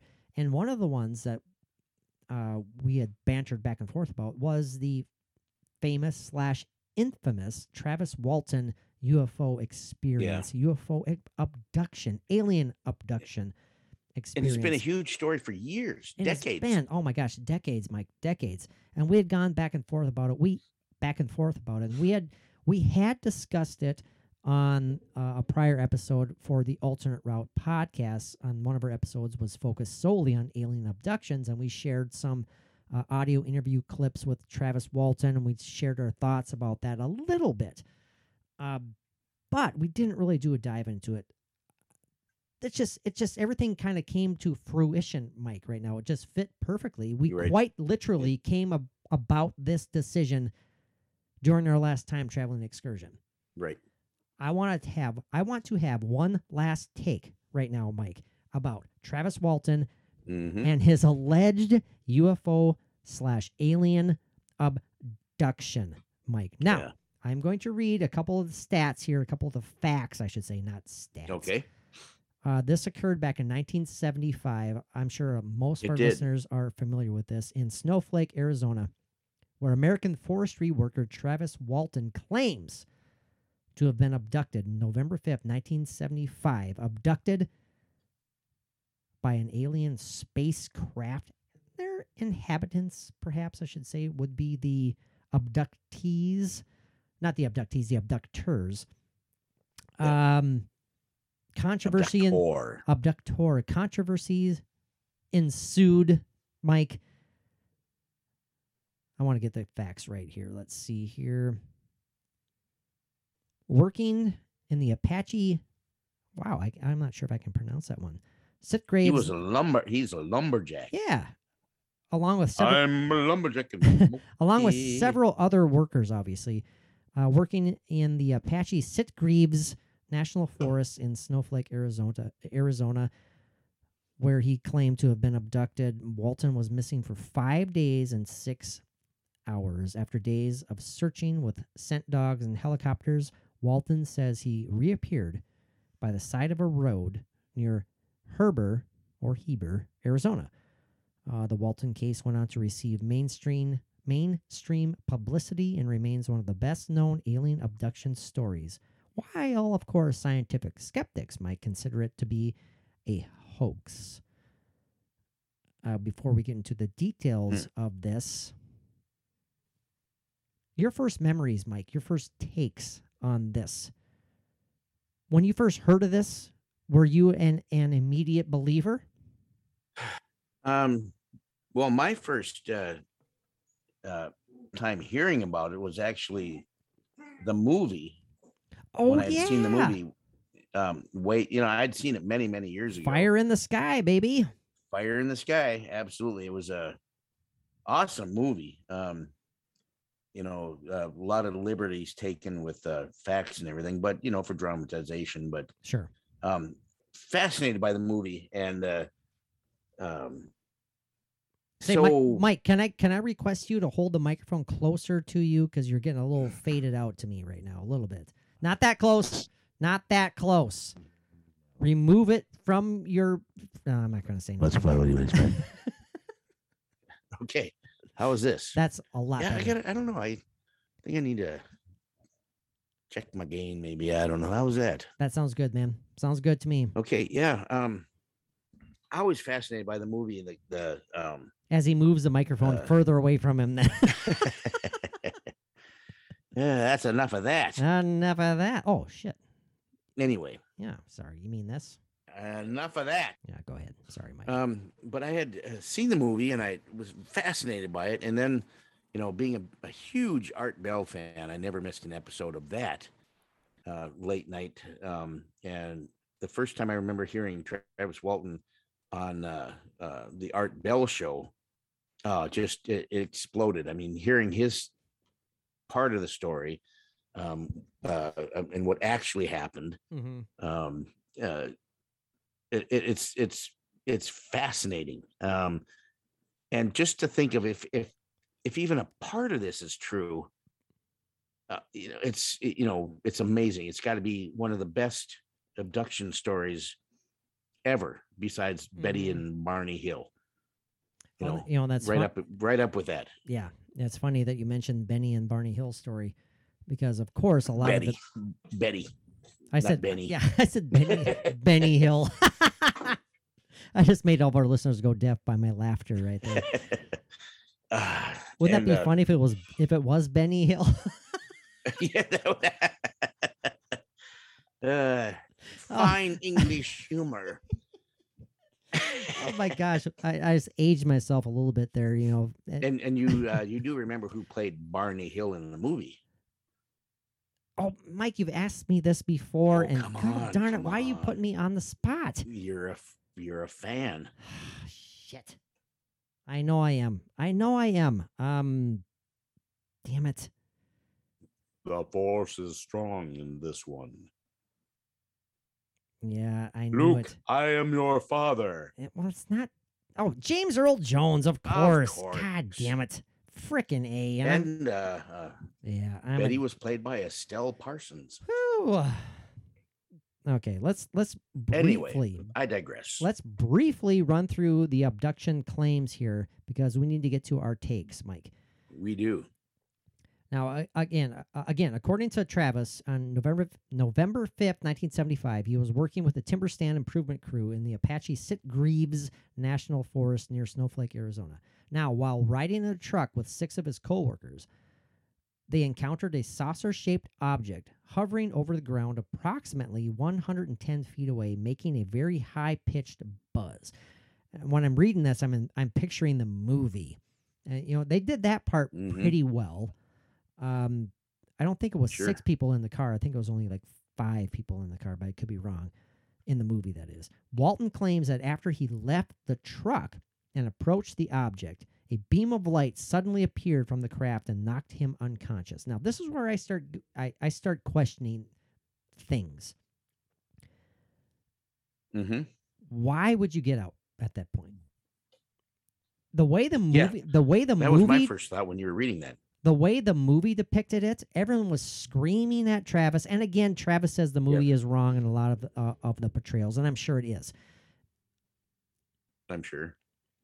If they were screaming at him, first and foremost, why wouldn't someone run out of the car and grab him and pull him back into the damn truck? Because there is a great big flying saucer out there, and they didn't want to mess with it. That's true. That's very, very true. But Fear again, kept them in their truck. The way that the movie portrayed Travis's character is that he was a very he was a free spirit, and he was ready to just take on anything and anything and everything, and the world was just an open book for him to tackle. And so, therefore, he sees this fire in the sky as his coworkers did, and while everyone else was terrified, he just wanted to go closer to it. Right. That's how the movie portrayed it. I can almost kind of relate to that. Yeah, I get that. I can picture you, Mike, doing that. It's like, nope, just go along your business. Nothing to see here. Yeah, right. So the beam of light. Hurt me. The beam of light knocked Travis unconscious. The other 6 men were frightened, drove away. Walton claimed that he awoke in a hospital-like room being observed by 3 short, bald creatures. He claimed that he fought with them until a human wearing a helmet led Walton to another room where he blacked out as 3 other humans put a clear plastic mask over his face. Walton has claimed he remembers nothing else until he found himself walking along a highway 5 days later with the flying saucer departing above him. Mike, the idea of humans, what he remembers are humans and short, bald, quote-unquote, creatures. Well, What's they going were on there? human-like. They were humanoid. Okay. I'm sure they weren't people born and raised in Iowa. So, well, so know. you're not thinking that there's anything in cahoots here with There humans and obviously aliens? could be, but I don't know. Well, anything's possible. Okay, so that being said, before we wrap it up here, Mike, your take, particularly on I'm taken aback by this claim here that he says he fought with them until a human wearing a helmet led Walton to another room where he blacked out as 3 other humans put a clear plastic mask over his face. That's what grabs me. Right. Well, what kind of a helmet was it? I mean, was it a great big Rick Moranis giant helmet? You know, or Mr. Coffee. Yeah. All that stuff. Or was it like a military helmet? God, you know, it's in the movie they portray it as it's so obviously it's so much more dramatized, and he's floating in this giant cavernous a canyon essentially, and there's and I remember being very dirty, and he slimy. He breaks in, and that when he gets out of his pod and he falls into that other one where there's like a half rotted body in there, you know. Yeah, exactly. His hands are in there, and he realizes that his hands are dug into Why the. am I dripping with goo? Basically, that's what it was. That's exactly what it was. And he's floating around. He's like an astronaut, and he's floating, and he comes across. Again, we're speaking about the movie here. He comes across all of these floating. What he even says out loud in the movie. He says space suits. He comes across all these like attached astronaut looking, right? I guess uniforms, space outfits, and they look like gray. They look like aliens. They look like gray aliens. Right. Until one like sneaks up from behind him because he thinks that they're all empty and stuff. But one sneaks up from behind him in the movie and grabs him, and then they drag him down the hallway, all this dirty hallway, and through these tunnels. And there's like glasses from the 50s floating and right. Yep. I mean, dramatization. Yeah, it's like they've been doing this for a long time. Right. So right there's major discrepancies between the movie and his claims. Okay, Mike. The idea that he is doing this for money.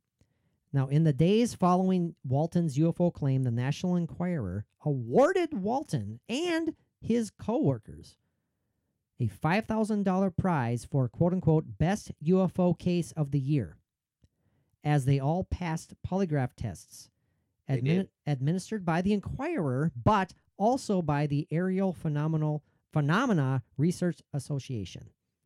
Mm-hmm. Walton and his older brother and mother were described by the Navajo County, Arizona sheriff as longtime students of UFOs. Now, some ufologists believe Walton was abducted by aliens. Ufologist Jim Ledwith says for 5 days the authorities, the authorities thought he'd been murdered by his coworkers, and then he was returned. Mm-hmm. All of the coworkers who were there, who saw the spacecraft, they all took polygraph tests, and they all passed except for one, and that one was inconclusive. That was like the Dallas character. Yeah. In the movie. I think the it's one that didn't like him or something like that, wasn't it? Right. Yeah. They had words. And they do kind of briefly mention that in the movie James Garner's character is the investigator, and he comes. You know, across, it's got to be good when you got Rockford on this on the gosh. case. What a great actor! What a great actor! But he comes across essentially the National Enquirer in the back seat of the car, and he asks the local sheriff. He says, "Now, where in the heck could these boys conjure up such a story?" And he hands them the National Enquirer, which they were all reading in the movie on the way to their logging camp before they started doing all this. Okay, Mike, where are you at right now? Thinking about this. Sitting at my podcast. You know what I'm saying, dude. You know what I'm talking about. North Dakota, rural. Where am I with the story? Yes. Before I get into the skeptical reception of it, I want your opinions. Right. Travis Walton has been, he's been living off of this for many, many years, decades, still is. Which, if you have something that is so fantastic that happens to you and so bizarre, that is a huge story.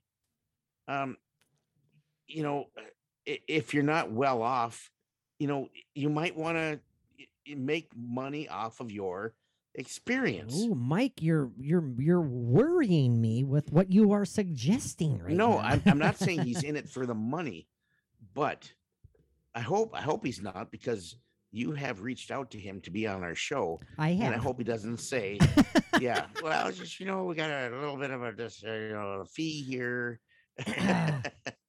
But I think something happened. I think it's legit. You have to just have to really sift through the wheat from the chaff. You know what I mean? I mean, there's like so much truth and there's so much dramatization. I mean, and movies are going to do that. They have to do that. Otherwise they're going to be nothing. No, you have to do your own research. You take in all the dramatizations, take in the pop culture references, listen to the interviews, do your due diligence and make your own decision. That's all you can do. And the thing is that Travis Walton himself will say, no, the movie, that didn't happen that way. Right. He explains how it happened, which is, less dramatic than the movie, but still. And he hasn't wavered. Terrifying. He hasn't wavered from that. Doesn't waver. For decades, hasn't wavered. Yeah. And that is something you have to think about that for a second.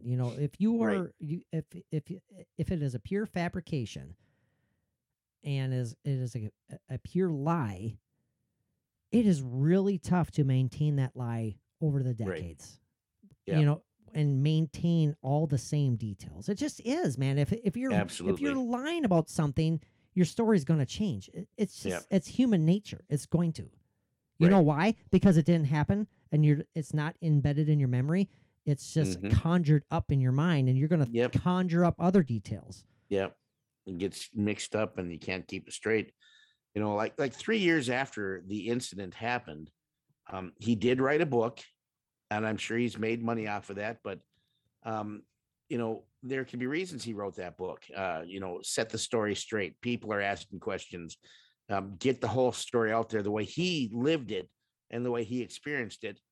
And there is nothing wrong with making money, doing that and telling the truth. It's an opportunity. No, I agree. And, I agree with that. Yeah. I mean, why not? Absolutely. I mean, if something happened to me, like if I, swimming in, Lake Superior and a mermaid came up to me and we had a family of mermaid children, I would write a book about that. And hey, if I made money off it, hey. Well, if you made money off the book and then people came to you and said, we don't necessarily believe you, but we're willing to give you a healthy paycheck to make a movie out of that, you're going to probably say, yeah, sure. Yeah. There's nothing wrong with that. And where did the movie come from? Where did the book come from? Where did all the publicity come from? Where did all the everything that up to today. Where did it come from? How did it start? Yeah. By Travis Walton being abducted for 5 days, and whatever happened. Now we had to start somewhere. Now skeptics consider this to be a hoax, obviously, Mike. They describe it as quote unquote sensationalization on the part of the media and a put up job to make money. UFO researcher Philip Klass, I knew Mike would react to that one. Considered Walton's story to be a hoax perpetrated for financial gain, and discovered many discrepancies in the accounts of Walton and his co-workers. After investigating the case, Klass reported that the polygraph tests were poorly administered, that Walton used polygraph countermeasures, I'm doing air quotes, such as holding his breath, and that Klass uncovered an earlier failed test administered by an examiner who concluded the case involved gross deception. First off, polygraph tests are okay. They're not admissible in court even. Thank you, Mike, because that's what I was going to get at. I was about ready to describe them as something horrible, but court doesn't buy them. So if it has to go both ways here. If they're not admissible in court, then why are they considered legitimate proof when you are arguing against what the person is saying anyways? Are you following? Right, exactly. If you're following me, I hope you get me. They're not admissible, but I think that this guy is lying, so therefore, I mean, it's such a mess. You can't go both ways with these damn polygraph tests. Yeah, it's like, people like Philip Klass, which, makes my bowels turn whenever I hear his I could name. see your face. You look like you're pinching your butthole the moment I said his name. Yep. Everything that is said, that is, even if it has proof behind it and eyewitnesses that have sworn affidavits, he would still say, nope, I don't believe it, so it's not real. Mm-hmm. Now, science and skepticism writer Michael Shermer criticized Walton's claims, saying, quote, I think the polygraph is not a reliable determiner of truth, which we both agree on. Right. But then he says, I think Travis Walton was not abducted by aliens. In both cases, the power of deception and self-deception is all we need to understand what really happened in 1975 and after. So there was 5 days of self-deception. 5 days of self-deception. And that cannot be explained. And 6 coworkers who were all self-decepted. Mm-hmm. Cognitive psychologist Susan Clancy argues that alien abduction reports began only, Mike, listen to this, began only after stories of extraterrestrials appeared in films and on TV, and that Walton was likely influenced by the NBC television movie The UFO Incident, which aired 2 weeks before his own claimed abduction and dramatized the alien abduction claims of Barney and Betty Hill. There you go. And that woman is Philip Klass's stepdaughter. So, I'll stop reading shit because we have to wrap this up. Yeah. Your final thoughts, Mike, on the Travis Walton experience. We are both so... Well, it fires me up. I know it fires you up. It does. Something happened. Something extraterrestrial happened.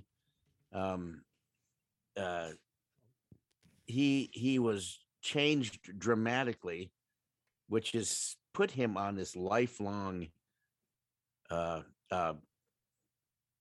passion of what he's doing and talking about and still talking about to this day. Mm-hmm. Like I told you earlier, I was listening to a podcast the other night when I went to bed, going to sleep, listening to a podcast, and he was on there talking about his experience. Mm-hmm. Still, if it's fake, how many decades can you milk it? And it would be done long before now. Can I interject for 1 second as well, Mike, along the same lines that we mentioned earlier? He is adamant about the discrepancies between the movie and his experience. So, and Now explain that adds to credence me. For me, Explain that to me. If is he just a very good actor who was throwing that out there and saying, well, if I act like I disagree with how the movie portrayed it, then it adds legitimacy to my story? Or is it truly bothering him and saying like, no, that didn't happen. This is it's my story is him because it's like putting words into somebody's mouth. Yeah. You know, and he doesn't like that. Mm-hmm. You know, well, that would bother all of us. You know, right? It And drives and you on nuts. Wikipedia and some of these other things that you Google about him, it describes him as an actor. That's but he right. wasn't an actor when this all happened, but he has had things that he's done since then that are like acting in other gigs. situations like this. Yeah. Well, the same thing is, Mike, if you look up Zach Bagans, he's listed as like an actor. Absolutely. You know, and it's personality, a TV movie personality. Yeah. I mean, it just comes with what he's what he's done. I mean, yeah, and what he's been through. Okay. And where he's been seen. Mike, the hot take though, the last take on the Travis Walton UFO abduction experience. My hot last take, because we don't know if we're going to say last or hot. Mm-hmm. Or both. This is tough for me to say it, Mike. It is. Okay. And I'm not playing the obnoxious skeptic. Okay. I really am not. Although you do that so well. My gut feeling, my hot take is that it's real. That it is real? Yes. I truly believe that Travis experienced something that he cannot. I mean, he knows what happened to him now. Right. They couldn't explain it back then. My gut feeling is that a UFO frickin' picked him up in Snowflake, Arizona back in 1975, Mike. How about you? Well, you know, and in this segment that we do, this last hot take, we have to have the last hot take from both of us. It can be differing opinions or it can be matching opinions. My last hot take on the Travis Walton story is there are discrepancies. There are fallacies. There are, I didn't say phallic C's. No, thank you for not doing that. Yeah. Yeah. And like you said, Travis Walton adamantly defends what is real and what happened and what did not happen. And in my hot take, I do agree with you that something did happen. He was gone for 5 days. His co-workers were accused of murdering him and leaving him somewhere. Murdering him, yes. And he came back and he had one hell of a story to tell. Mm-hmm. Once he got it figured out for himself. Yep. So yes, something happened. It's real. I'm waiting, but you didn't say anything about UFO, Mike. Oh, well, I'll say it. Something not of this world came down, zapped the shit out of him right in the chest. Yep. Knocked him back about 40 feet. Yep. And collected him up and did who God knows what. And I will say that the way that the movie portrayed that incident, I really think they did it well because you know, the logical mind says, why would they allow him to walk out there while they're screaming at him? I get it. Everyone's terrified. You're not thinking straight. It's a panic. It's a mass panic. And you're watching your friend walk out to this massive glowing light in the sky. Mm-hmm. And I understand that. So I think the movie portrayed that scenario pretty well. Yeah. I personally wouldn't jump out of the car, Mike, and walk to that thing, but you would. I think you would. I would. I might be hiding behind bushes along the way. Okay. Oh, sure. But I would. Yeah. Okay. That's why we need Travis Walton on the show, and let him tell us, let him tell our listeners. Yep. What was that whole thought process when you got out of the truck? That's what I want to know. Looking up in this fire in the sky. Oh, perfect, Mike. Well, this has been freaking fantastic, Mike. We need to wrap it up. This is going super long, but it's great and it's worth it. This is essentially our first Paranomaly Zone. Well, it is our Paranomaly Zone debut episode, a restart, a refresher from the Alternate Route podcast. We can't thank all of our awesome listeners enough, and new listeners. I hope you stick around because it's only going to get better and better. We promise. And we do have the different varieties. We have the lot of information with comedy, and there's always going to be comedy. There's always going to be levity with the great information we have. Absolutely. There's going to be some episodes where it's more comedy, like our throwbacks that we do, which I think we're about ready for another one. I think so too. And those are a lot of fun. Well, for Patreon, I think we should do that. And the Patreon, yeah, absolutely. And the wonderful, fantastic celebrity guests that we have on, they're all worth it. More and more lined up.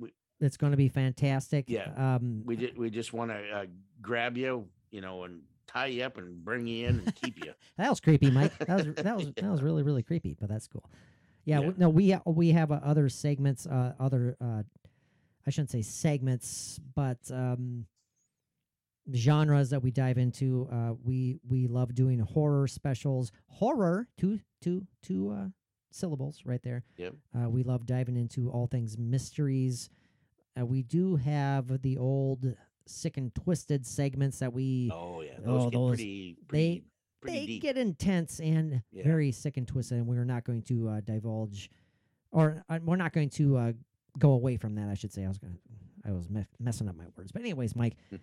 Before I ramble on too much longer, this was awesome. Our first Paranomaly Zone episode exclusive. Many, many, many, many more to come. Mike, can't thank you enough, my friend. Until next time, what do all of our listeners need to do? Well, let's see. Sometimes I like to do this, and then sometimes I don't. But usually at the end of a podcast like this, peace out.